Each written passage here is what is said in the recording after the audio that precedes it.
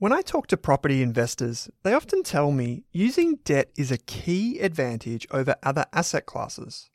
In the stock market, using debt is often called gearing. The new BetaShares Wealth Builder funds, ASX ticker symbols G200 and GHHF, offer moderate gearing across Australian and global shares for investors who are comfortable with the higher risks associated with gearing their investments. You can discover how they work by visiting betashares.com.au. Please don't forget that gearing magnifies gains and losses, so read the relevant PDS and TMD on the website and consider if the fund is right for you. BetaShares Capital Limited is the issuer. Is there a Spotify Wrapped for investing?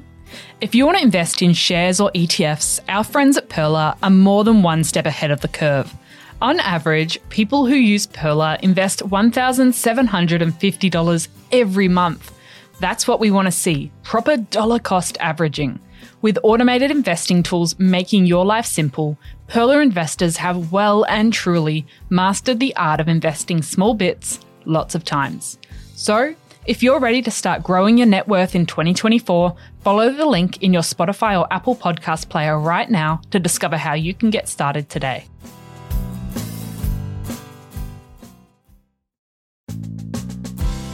Welcome to the Australian Finance Podcast. I'm Kate Campbell. And I'm Owen Rask. And we're here to give you the tools and knowledge to invest both your time and money better. If you're new, feel free to jump in with our Starter Pack series that aired in early 2022, or our shares or ETF mini-series. We've got plenty to share with you in today's episode, but if you want to catch us on socials, head to Rask Australia on Insta and Twitter. I'm also found at Kate Campbell AUS on Insta. And I'm Owen Rask AU on Insta. Just beware of the fake accounts. We'll never DM you about trading strategies or crypto, and if it sounds a bit weird, it's probably not us. And just one final heads up before we get into the show, this podcast contains general financial information only. Alex, thanks for taking some time to join me on the show, mate. Thanks, Owen. Great to be here. Looking forward to it. Yeah, it's been a long time coming. I'm glad we can have this chat. We're going to answer some questions. We're going to learn a bit more about you and about Everest. And hopefully we'll have you back regularly to answer a lot of questions, because a lot of our community is, I guess, in the accumulation bucket. What we call an accumulation is like pre-retirement, and people are trying to solve a lot of problems, whether it's insurance, super, saving for a house, upgrading property, starting a business, getting out of a business, so many different things, having kids, and you and your team are so well placed to answer all these questions. So we will have a heap of questions at the back that folks have sent in. And please, there is a link in every episode on a Rask podcast where you can submit a question. Just select the Australian Finance Podcast or wherever you get your podcasts, property podcast, whatever, to submit your question. But mate, can you tell us, you're a financial planner today, but can you tell us, how did you get started in finance? Like, why was this interesting to you as a kid? Was it not? Let's go from there. Right. How did I get started in finance? How long have we got? I guess, I was probably somewhat born into it a little bit in that my old man was an accountant and owned his own accounting practice for 40 odd years, I think, before he sort of sold it. So sort of grew up, obviously, seeing a little bit of what he did and, being around that, I think through sort of osmosis, sort of absorbed, a few sort of money fundamentals and stuff like that. I also probably just found in general, just in general life, that I've always kind of got money to a degree. I've always probably been a relatively good saver. Do like to spend, don't get me wrong, but always found that saving money wasn't too hard necessarily. So it's probably, again, pretty just naturally lucky there in that sort of perspective. Mm-hmm. And then, into high school was just, very interested in economics. That was like my favorite sort of subject and one of the subjects that I sort of excelled at. And again, I guess just through probably osmosis through dad and stuff like that, was pretty good at accounting as well. So when I left school, actually, originally I was going to study dentistry. My uncle was a dentist, so didn't quite get the grades out of high school to get into that. So I ended up going into sciences. So did that for a year. Managed to get the grades then to potentially get into dentistry, but then just basically completely changed my mind in terms of what I wanted to do, and decided that actually I am generally interested in economics and commerce and how financial markets work and stuff like that. So ended up then switching over after that year to a double degree in commerce and economics, completed that, and then thought I would sort of, again, from WA, so I thought I'd jump into sort of like maybe one of the more sort of the mining industry and, doing something on the sort of management accounting side or something like that. Sort of gave that a go for a little bit, wasn't really into it necessarily, and then was kind of just fluffing around. And then, Dad was basically tapped me on the shoulder, was like, look, why don't you just come try accounting, come work for us for a bit. So went and did that, ended up working there for, I think it was about 3 years as a tax accountant.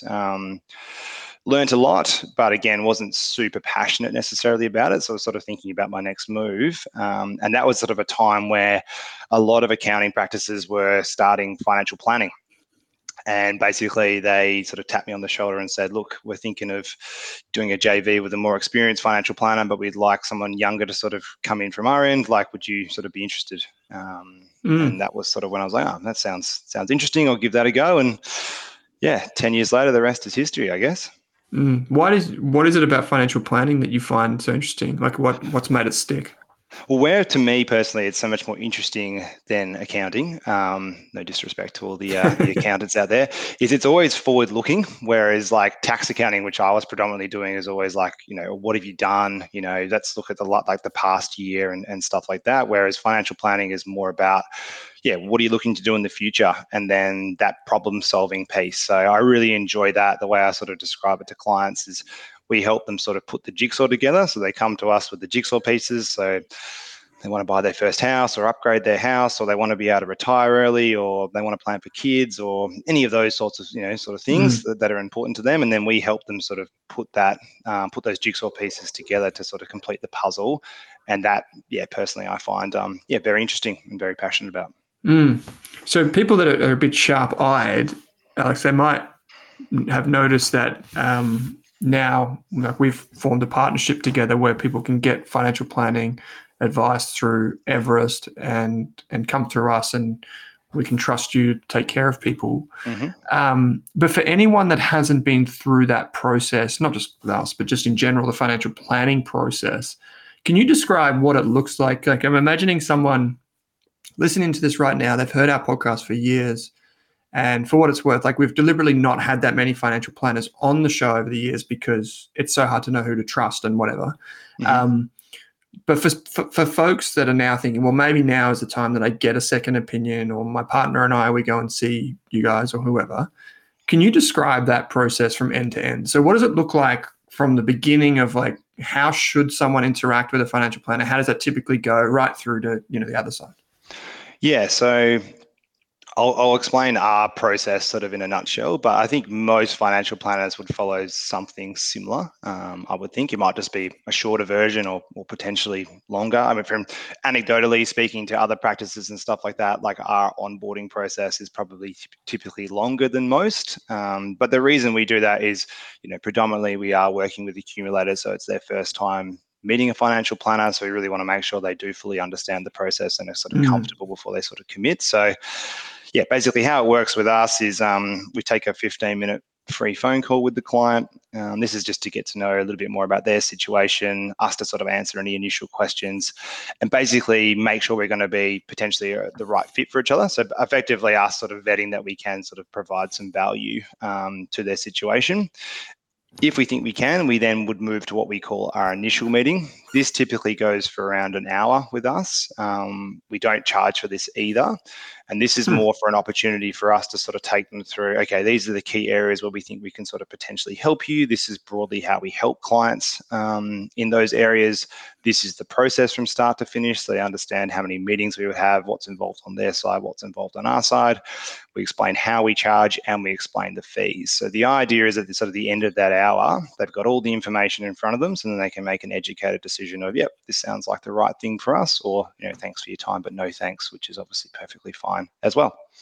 It's interesting because a lot of financial planning practices that I know wouldn't offer a full hour. It'd be like, well, 15 minutes and then kind of like you're not 15 minutes per se, maybe it's half an hour, whatever, but maybe they're like you're in or you're out kind of thing, because it's obviously time for you guys and your team to put in to meeting with someone to then like watch them walk away. But I guess it makes sense. Sorry, go on. Yeah, I was going to say, well, the reason we do it, right, because it's a good point, like it is a large time investment for us. The reason that we do it, in all honesty, is because at the end of that hour, not always, but most people then want to proceed. And the reason we take that full, sort of say, hour and a half in that meeting, plus sort of the phone call before, is that's kind of the time I think that is required to explain all the facets of how the whole thing works, because it's a bit of money. I'm not going to lie and stuff like that as well. So it's not cheap to seek financial advice. Okay, but so therefore you need to understand. Okay, well, why does it sort of cost what it costs? And that's a lot of that explanation of going, oh, okay, well, if I agree to go ahead after this, we do have 2 strategy meetings, and then we do have a final meeting, and then they help me implement all the advice and stuff like that as well. Like typically the process takes 6 to 8 weeks for us to sort of do, and it's quite intensive. So it is a fair bit of our time to get it done for the client. And again, it's highly personalized advice. It's not cookie cutter or anything like that as well. So it's a lot of investment in our expertise, but also just that client facing time as well throughout the process. Yeah, for sure. Okay, so someone gets through, they've done this meeting. Is this, I imagine, what you would do, maybe a fact find and you'd find out information about their client, or not yet? So we will. So again, this is us speaking, obviously, just Everest specifically. So what we do is, we will take down, again, pretty like broadish information. And what I mean by that is it'll be like, okay, well, what's your mortgage? Oh, I think it's around 500,000. Okay, that'll all be fine for that initial meeting. If they agree to go ahead, then we will do a very accurate fact find, i.e., give us the loan statement so we know it's $501,202.03 kind of thing. But it's only once they sort of commit past that initial meeting that we get the specific information, including doing the research on their existing super funds, shareholdings if they've got them, mortgage if they've got that, all those sorts of things. Yeah, cool. And so you pull together all this information, you do a risk profile, I'm guessing. Yep. Which is, I'm guessing, like a questionnaire that you maybe send to people. Yep. That comes out with like a profile for either a single or a couple, like individually. And then your team basically starts implementing, like, not implementing, but like. So we would get all the information together, including like the goals that we've taken down from chatting to them. They also fill out a goals questionnaire as well. So we sort of collate the 2 of those, and then we go into our first strategy meeting. Now, in that strategy meeting, we would have already crunched the data that they've got and come up with a few pathways or a few potential solutions to basically meet those goals. And then we sit down and have that strategy meeting, which generally goes for about an hour and a half. Now, sometimes during that meeting, the pathways that we've gone down get rendered useless because they've decided X, Y, Z, or a lot of the time when they see what it actually looks like in terms of how it's cash flowed and forecast out and stuff like that, they're like, oh, that looks a little bit different to what I expected. Maybe we won't do that, or we'll do something slightly different, which is why with a couple, typically we'll have another strategy meeting before we move to finalization, because we need to sort of re-clean things up and stuff like that as well. It really, in all honesty, and we tell the clients in the initial meeting that you'll get 1 strategy meeting or you'll get 2. It'll really just depend on what happens in that strategy meeting. Because if we go through it and you're like, yep, love that, and that's just tweak this slightly, okay, perfect. Then we can obviously move to finalization. How much does it cost to get advice for you guys? I know the industry can vary, like from like, 5,000, 10,000, sometimes 15, 20,000 for really complex retirees with high net worths and that sort of stuff. But like for you guys, because you mentioned bread and butter, not always, but I imagine most of the time is accumulators, people that are working, people that run their own business, sole traders, these types of things. Just broadly speaking, I know everyone will be different. Like, what does it cost? Yeah, so like you said, everyone will be quite different. And I think if you are, chatting to a few financial planners and stuff like that, it's a good idea to get an idea of the process and what's involved and what you get and stuff like that too. Us, for example, our minimum is $4,000 is typically what we'll charge as a one-off fee to provide all the advice and then help you implement it. Our fees range up to sort of 15,000, but we don't typically ever I've actually never charged that, to be honest. Most of our clients sort of sit between the 4 to 6.5 range generally as a one-off to provide the advice and then implement that all and get it in place. Do they have to pay all of that up front? Like, how does that work? So we've actually only recently changed this slightly, but we used to take it all at the end, which I told some other people in financial planning, they almost fell off their chairs. So we have changed it slightly. I only actually, in 5 and a bit years of business, I think I've only been burnt 5 times, so once a year on average. So again, this is just specific to us. We generally take $1,000 as a deposit up front of that, and then the balance is payable at the end. Potentially some of that can be paid via super as well, depending if we are doing some work for the client's super fund or not too. So without getting too far into the weeds, can you just explain a little bit? So some of it may be like, are we talking, because I'm just thinking of like people's out-of-pocket expense if they're listening to this and they want to get financial advice, which so many of the community do. In fact, I think it's over 10% of our community want financial advice right now.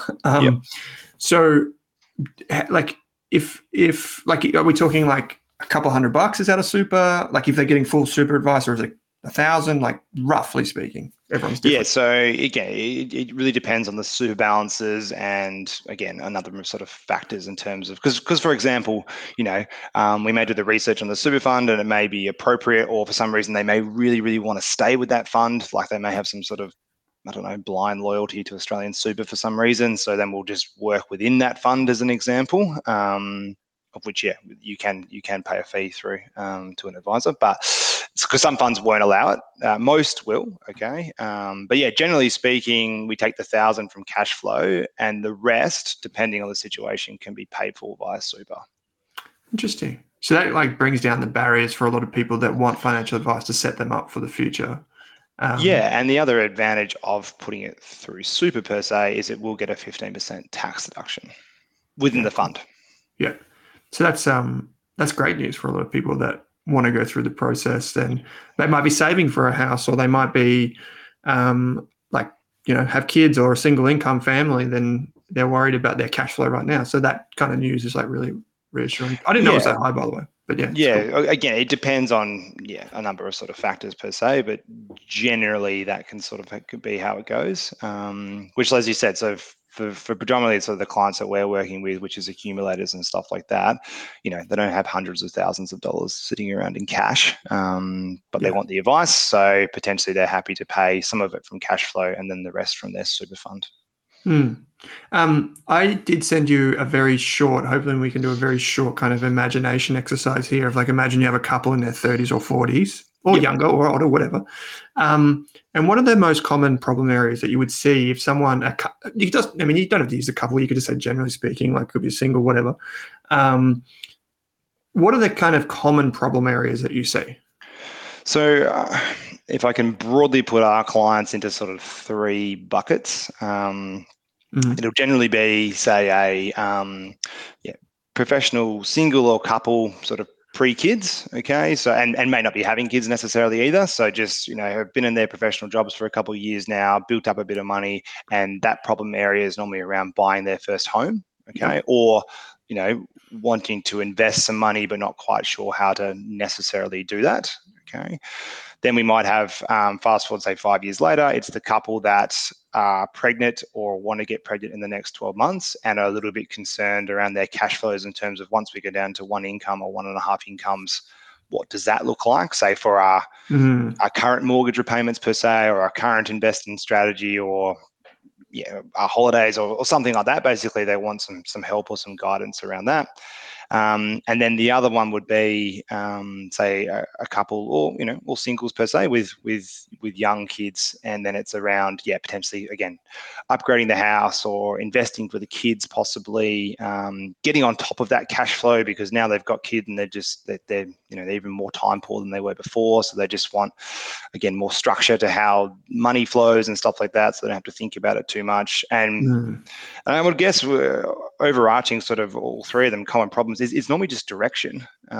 So I spoke to a lady on the phone the other day, and she was like, "Oh, I'm not quite sure if it's for me because I'm not quite sure what I want to do." And I was like, to be honest, that's most people who we talk to. And what we do is help you sort of flesh out what you actually want to do and show you in real life with the numbers of, okay, if you do X, Y, Z, where does that sort of get you in 5 years? Or if you do A, B, C, where does that get you in 5 years, to sort of help with that clarity piece? Yeah, it's I think that's what a lot of people need, is like a second opinion on because financial planning is like, it's not like you only have the finances to plan for life, right? And so some people are lost with both of those things completely. But getting some kind of rigor around the finances can help you design the life that you want or help you readjust. And it's so important. And then if I can put, probably on that as well, like three broader categories within those categories, it's typically the person that knows they need to do something but has no idea what to do. The person that's done heaps and heaps of research and is basically now in a form of analysis paralysis, so just can't make a move because they've got too much information.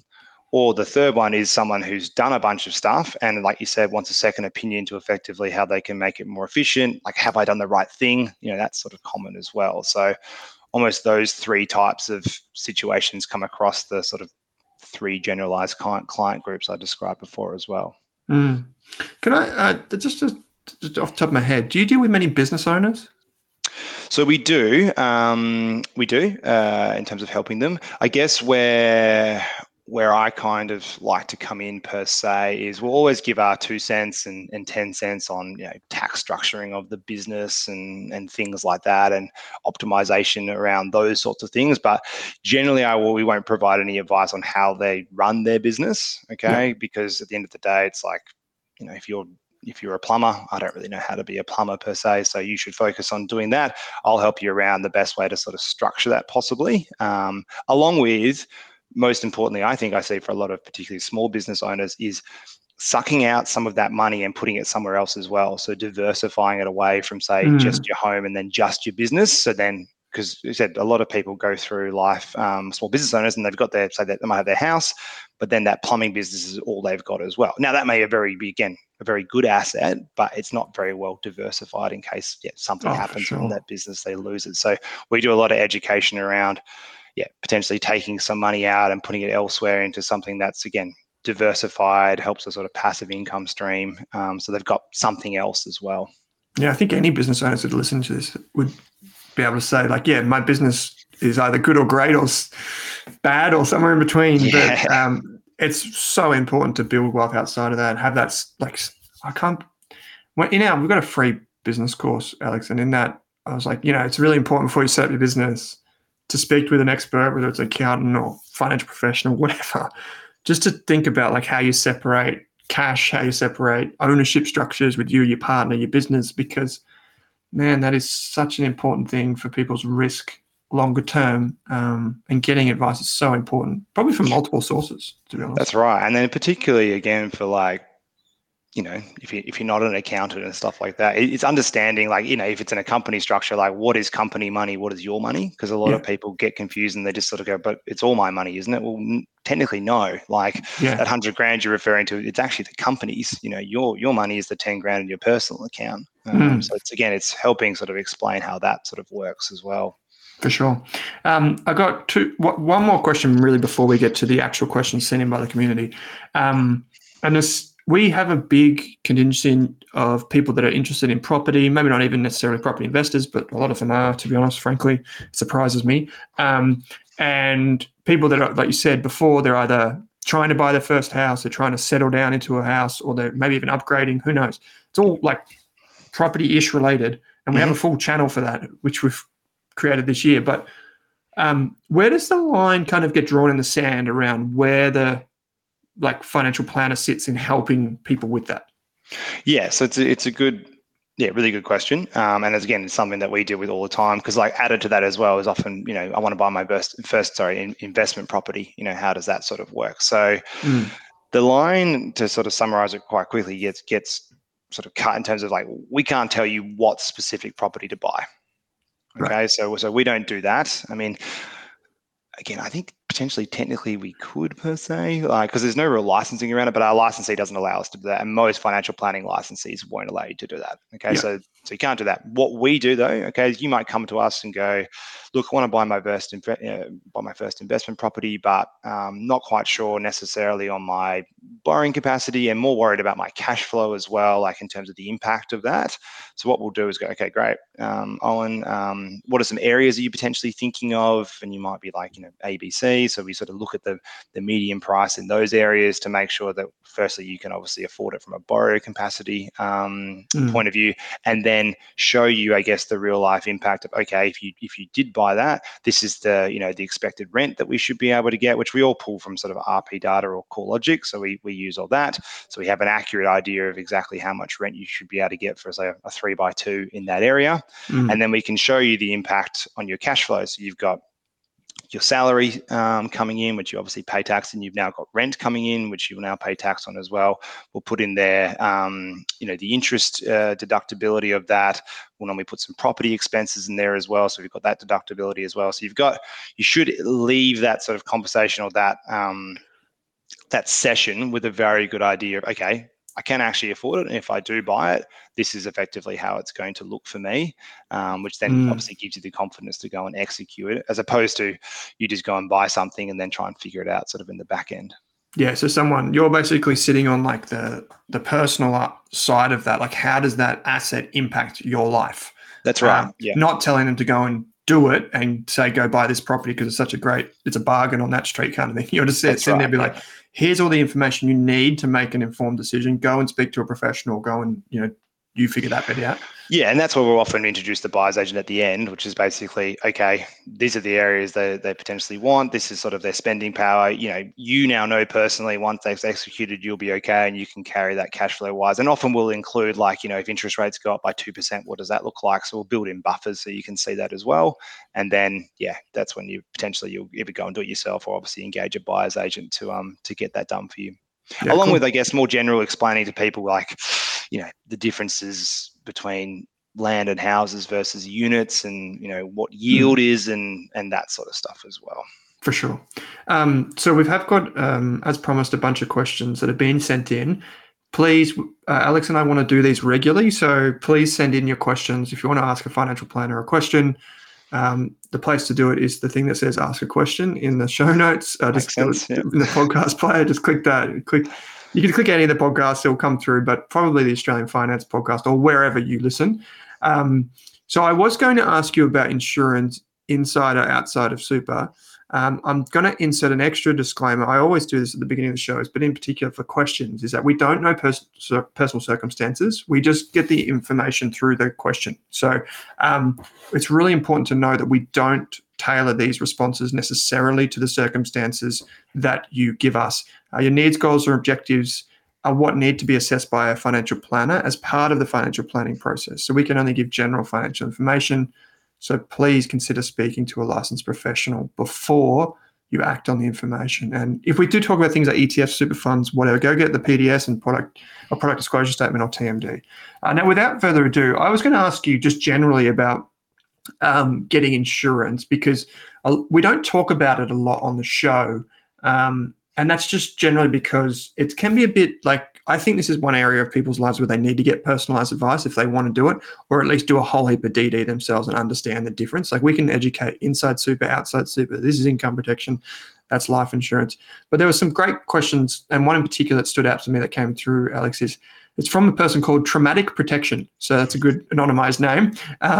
If I have income protection insurance inside of super and trauma insurance outside of super, can I claim on both policies if I experience an eligible condition that prevents me from working for a period of time? So they're basically saying, if you have two insurance policies, inside, outside super, what's the deal? Cool. So, really great question. So income protection, firstly, can be paid inside super or outside super. Okay, this person's obviously opted to pay for it inside their super fund, which a lot of people do, whether they know it or not, because typically that's the default cover that you get when you open a fund. Trauma can't be paid inside super. That must be paid outside. So that's why, hence why in this case, they are paying for it outside super. Generally, you can claim on both. However, the thing to note here is trauma cover, which critical illness is a better way to explain it, because effectively it pays out if you suffer a critical illness like cancer, heart attack, or stroke. There's generally around 50 to 55 conditions which are in a trauma contract. I don't know why they call it trauma. Critical illness is a much better way to explain it. With our medical clients, sometimes when we start saying trauma, they think of trauma injury. Yeah. Again, that's not correct. Critical illness is the best way to explain it. It's actually not subject to whether you can work or not, however, as this person has sort of stated in the question. So trauma will pay out effectively if you are diagnosed with a critical illness and you meet the definitions in the PDS. So it's not subject to whether you can work or not. So you may say get breast cancer and it's luckily they've got it very early and it's quite mild, so you're only going to have to go from full-time to part-time possibly. Okay, so obviously it's still impacting your work in that example. However, it would be paid out in theory at the point in time that it is diagnosed, whereas income protection is subject to your ability to whether you can work or not. So and the income protection covers you for an injury or illness. So take that breast cancer example, income protection could potentially pay on that as well if that breast cancer is going to stop you from working for a period of time. Income protection after the waiting period would then start paying you at that point in time. We get a lot of people ask these types of questions, like if I have two different insurances, can I still claim on both? Yeah. Yeah, so it's a good question. Again, the answer is it depends, to be honest. So, so with income protection, generally, pretty much in every income protection contract, they'll have an automatic offset clause of any other income protection contracts that you may hold. So, for example, again, real rough numbers here. Say you earn 100 grand. Generally, you're allowed to sort of insure yourself for, say, 75% of that. Okay, so if you have an income protection contract, which is say covering you for 50% of that, and then another one that's covering you for 25, you would be able to claim on both in that example. But if you had two income protection contracts, both claiming you for 75%, okay, which is the max you can have, you wouldn't be able to claim on both in that example. Okay, not to push this, because we're going to do a whole episode on this. We were talking before, we're going to do a whole episode on this. But a lot of people, like myself included, I kind of went above what was default in my super fund for income protection. Yep. Is it possible to get more than 75%? It is, but it's not potentially possible to be paid out on that. Yeah. And this is some of the things that people, I think, miss, if I'm being honest, Alex. It's like people think because they pay the insurance, they can claim for it. But then they miss things like medical underwriting, not being truthful in all of the details. And that's where getting specialists over-insuring yourself possibly because you earn 100 grand, so you've just covered yourself for that without realizing that 75% might be the max that they do. That's pretty common as well. Yeah, there's a lot of the way I sort of explain insurance to clients is like it starts off very broad, but then it does become incredibly bespoke or personal to your own situation. A quick example, like say life insurance. If you've got an industry super fund and you haven't checked your insurance cover, you've probably got some life insurance kicking around in there, and you might be a single guy or gal with no dependents, no debts, no one that's going to sort of financially suffer if you're suddenly not here, as an example. So then again, you're potentially paying for some insurance cover that you don't really need at this point in time. That's another thing that we see, which is quite common. So you only ever want to pay for what you need. It's just making sure you've got that need correct. And therefore, you should basically, my 2 cents would be to review what you've got currently and a bit of your own situation. I feel like if there's like two things in people's lives that are listening to this, it's not in retirement, so put them in a different basket, or like approaching retirement.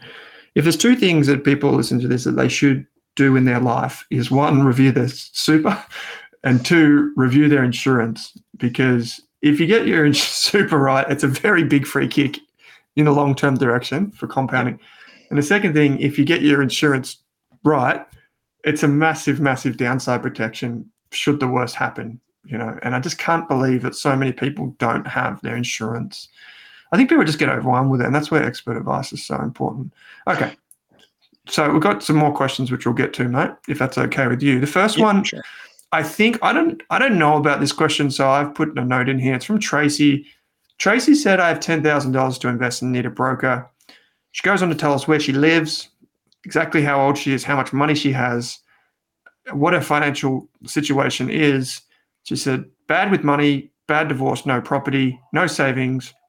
My adult kids will spend it all if I don't invest it. I need a broker. Please help. Now, Tracy, I'm going to be quite blunt with this response, and I'm going to say we simply do not know your personal circumstances now. And so I'm going to say we cannot answer this question. But I would say that if you are in a situation where you feel like you are struggling, the two best things to do is obviously to reach out to someone who you trust and get some help, even if that's your GP, for example. The second thing is to reach out to a financial counselor. if you are struggling and you don't have the means, the money to go and pay a financial planner, go and get professional help from a financial counselor. You can Google financial counselor or call the National Debt Helpline and they can connect you. It is a free service and they won't tell you which broker to go with, but they will help you kind of get on top of the stress and anxiety of it all. And in the meantime, just keep listening to the podcast and hopefully we can be more general with the questions next time and help you out. But there's heaps of information on the Rask websites. Just go and have a look. The second question now we might be able to respond to, Alex. This one comes from Bob. Mm-hmm. Bob says that he owns shares in two companies, Block, which is the owner of Afterpay and Square and all that sort of stuff, and a rare earths business called Linus. He says, should I declare these shareholdings in my tax return, even if I never receive dividends and don't have any annual tax statement? It is not even in the pre-fill section from the ATO website. Yeah, it's a good question.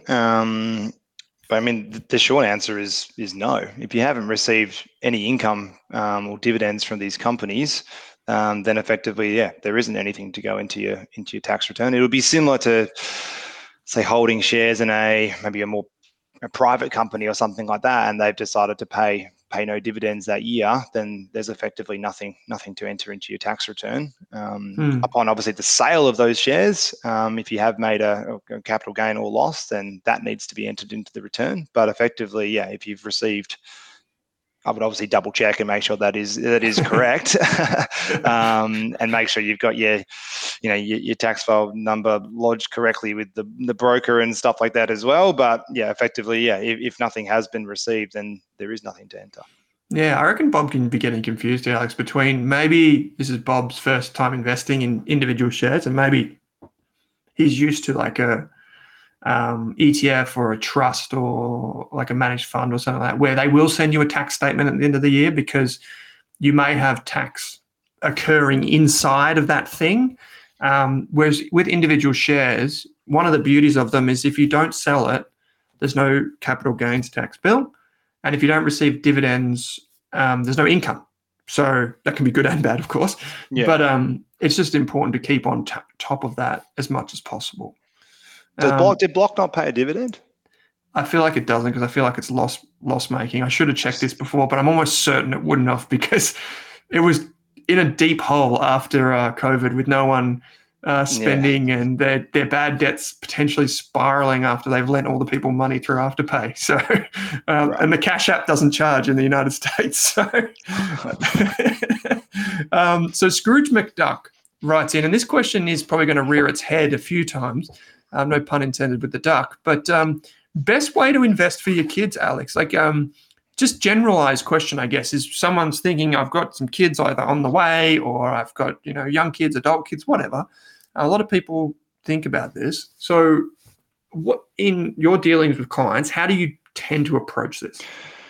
Yeah, and look, it's a great question, and you and I were having a bit of a chat of it offline before we got going, and it's something that we get very regularly. As I said, a lot of our clients are thinking about having kids or they've got young children and stuff like that.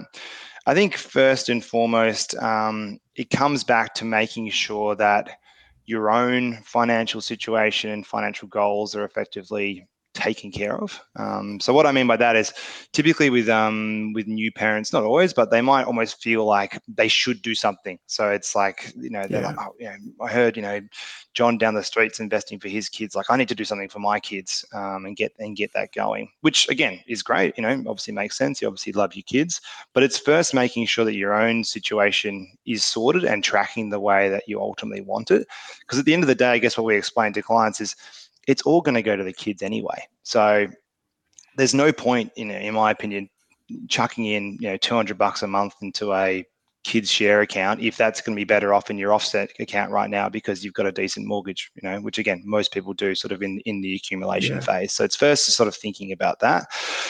Secondly, if, again, your own sort of situation is tracking pretty well and it's all sort of looking good from that point of view, it's again maybe linking it back to a goal. So I sort of mentioned to you before that a lot of our clients tend to like the idea, or at least the option, say, of private school, particularly in high school. So that's again potentially an area where you can start putting some funds away. If they're obviously very young, you can potentially invest some of that money to try to make the maximum return over that period between now and them being 12 years old and going to high school to help pay for those future fees, which obviously again the debate on public or private can go on and on, but again, if ultimately you feel that a private education is going to give them a better leg up, that's obviously a way that you can do it. And expensive.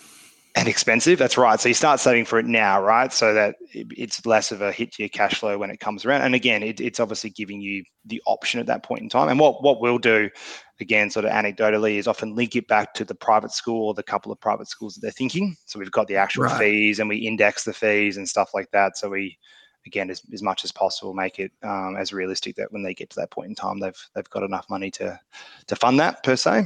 Mm-hmm. And then so that's sort of those first two things. And then finally, if you do just want to invest, I guess, for your kids' future, it's potentially looking at there's plenty of options out there with different brokerage accounts now where you can effectively be the trustee on it and the kid can be the beneficiary. Generally, that means that you pay the tax throughout them sort of getting to, say, 18 per se. And again, hypothetically, though, at that point in time when they're 18, the ownership of the shares can be transferred over to them. It's a little bit grey, but then in theory, there's no CGT to pay at that point in time, which is a bit of an advantage that you can then obviously gift that shareholding or the ownership of those shares then to the beneficiary. It's one of those things, like from your answer, what I'm getting at is like simple should be the default stance, whereas people tend to overcomplicate in the first instance, whereas simple means kind of like elegant but also effective for a lot of people, and it's less things to keep on top of. Like there's one thing about trying to like deflect tax in the present or the future, but there's another thing around just trying to sleep better at night. And I feel like a lot of people with an offset account right now will be saying, I just put my money in my offset and that's great, and I feel like I can get up in the morning and I don't have to check a portfolio, and I can, just be more present with my family, and it's simple. That's what I like. And you'll have less financial stress, which, like you said, that means that you can be then potentially a better parent. Other opportunities will come along the way that you'll be ready for, possibly too. So, and I guess like the final one as well is potentially you might decide to invest in experiences. So instead of putting that $5,000 a year into that share account, you might allocate that $5,000 so you can take a slightly better or more unique holiday every year with your children, possibly too. So you're giving them experiences that potentially maybe you didn't get yourself as well. That's another way that some people sometimes go with it too. Yeah, like it. Okay, so we've got one final question before we wrap up today's first episode with you, mate. It's from Jason. I had purchased your ETF stock guides, which did mention a company called Core Lithium, which is a lithium company. I bought them and they have plummeted. But now I see in your report that you are not an expert on stock, wondering why you suggested to your clients to buy the stock. I can tell you what, Jason, we did definitely not talk about this company. We may have spoken about it on a live show, but it's not the type of thing that we would ever invest in, and not on behalf of our community either. It may be an interesting lithium company, but definitely not something that is on my plate and nor on any of the team's plate. I've got a question for you, Alex, if I could turn this into a generalized question. I imagine you see a lot of clients come in and they have kind of like what I would call like a medley soup of different investments. Like they have some of this, maybe it's like a little bit in like a spaceship and like a couple of shares over here, maybe a couple of ETFs here and there. Do you tend to maybe not as I'm not asking you for like what you would do in that circumstance, but as a general rule, do you tend to find that when you talk to clients about that, they tend to be like, well, I don't know, and then they just kind of clean it up themselves? Does that tend to be it's a bit of both, to be honest. It kind of again comes down to what the client wants to do. Like a lot of the time, like you said, that's very common. Some people will come to us and they've got like $2,000 in Spaceship and $1,000 in Raise, and they've put $500 into 10 other either ETFs or direct stocks and stuff like that as well. So again, it sort of depends what the client wants to do. A lot of the time we'll simply just leave it per se, because it's normally not a huge amount of money. Some of it might have done all right, some of it might have done badly. So we tend to sometimes just leave that. Sometimes we do clean it up and effectively just sell it down.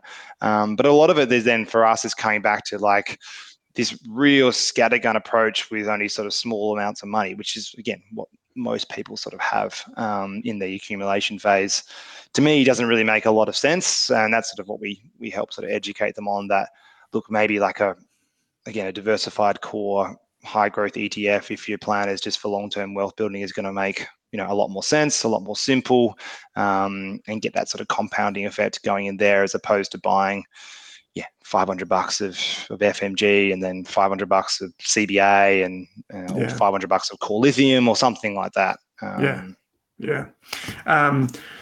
would just say, it's very easy. I mean, if you're going to do that, you just got to keep it contained, don't you, when it comes to knowing your risk and those types of things. I feel like for younger people in particular, like anyone, I'd say under 60, when I say younger, I mean in financial terms, you've got so long to compound, even at 60. One thing I learned really early on, and I'm fortunate for that lesson, was that that's a long time. And so you should be focusing on the things that don't change. A lot of people come out swinging for the gates when they think about investing. I'll buy this thematic ETF, I'll buy that stock. The reality is, like, 10 years, 20 years from now, will those things still be around? And more often than not, the answer is no. So just keep it simple and long-term focused. And I've experienced that myself. When I first started out, I did the whole $500 of this, $500 of that, all those sorts of things. And some of them went really well, some of them went terribly. But overall, I can guarantee I did worse off had I just put it into a core ETF that tracked sort of the main sort of share market indexes and left it. Simple works. That's kind of going to be one of the takeaways from this chat. So if people want to send in their questions, they can do that super easily.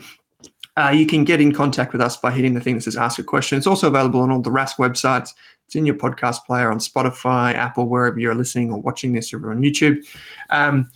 Keep in mind that there is also a link in the show notes to get in contact with Alex and the team at Everest. You can book in that first call for free. You put in your information, it sends an email to the team, you book in through Calendly, presto, you can get on the road. And I feel like it's super affordable, mate, for people to get advice, which is the number one thing that I really want people to take away from this. If people want to follow you on socials, they can do that, right? Yep. So we're on Instagram and Facebook. We're not on TikTok. Maybe one day. That's good, mate. No, that's great. So there'll be a link in the show notes to those things as well. You'll be hearing more from Alex and the team at Everest over the next few months, and indeed into the new year. So please send in your questions. You can see he's got like a breadth of knowledge and depth as well. So send it in. Would love answering your questions. I'm going to leave everyone and you with one final question, Alex. Which is something I'm hoping to bring in, which is just like, if someone had just 5 minutes right now, like they're listening to this, they get to the end of the episode, they're going to hear the ad that comes on at the end of the show, and they think, all right, I'm just going to keep going on with the rest of my day. Like, what would you tell them? If you could take 5 minutes of their time and you could say, hey, do this right now, what would it be? I think the main thing is sort of what you touched on before in relation to the super fund. So I would be checking if I have insurance cover in there, and how much it is it appropriate? And probably the other thing, again, linked to the super fund, is, do I have a beneficiary nominated or not as well? So we see that a lot where people have got no beneficiary nominated, and a lot of the time as well, which again, we don't have time to get into it today as well, but they've nominated a beneficiary which is probably not eligible. Okay, so you can only nominate someone in your super fund who is what's called a tax dependent. Typically, a tax dependent is a spouse, kids, or someone you have an interdependent relationship with. So if you don't have anything like that, then you potentially need to nominate your estate. Your estate is then decided as per your will. So beneficiary in the super fund, check that, and then it may be worthwhile looking to see whether you need to get a will or not, which, to be honest, everybody does. So think about getting that sorted too. Yeah, cool. There's like 3 in 1 there, so that's cool. So start off with log into your super fund. There's an app probably on your phone, or it's on the website. Log in using your member number, figure out how much you're insured for, check out that nomination of where your money would go in the event that the worst should happen, and go from there. We'll cover all that and more in future episodes. Mate, thanks for taking the time to join me on your first episode. No worries. Thanks for having me. Cheers, mate. Thanks for listening to this episode of the Australian Finance Podcast. We hope you learnt something new and were able to take one thing away from this episode. If you're keen to learn more, head on over to Rask Education and take one of our free money and investing courses. You could even become a Rask Core member for less than your Netflix subscription each month. And don't forget to subscribe for new episodes in your inbox every week. Plus, if you enjoyed the show, we'd love you to leave us a 5-star review on Apple Podcasts or Spotify and send any questions our way via the link in the description. And before we go on, did this podcast contain personal financial advice just for me? Absolutely not, Kate. Our podcast actually contains general financial information only. What that means is the information does not take into account your financial needs, goals, objectives, or even your situation. So because of that, it's important that you consider if the information is appropriate to you and your needs before acting on it. If that all sounds a bit confusing or you're still working out what your needs are, it's a great idea to consult a licensed and trusted financial planner. And don't forget to do your own research. Are you thinking about starting your wealth creating journey, but not sure where to put your hard-earned dollars? InvestSmart can help. InvestSmart offers a free quiz that makes it easy to find the right InvestSmart ETF portfolio to help you reach your goals.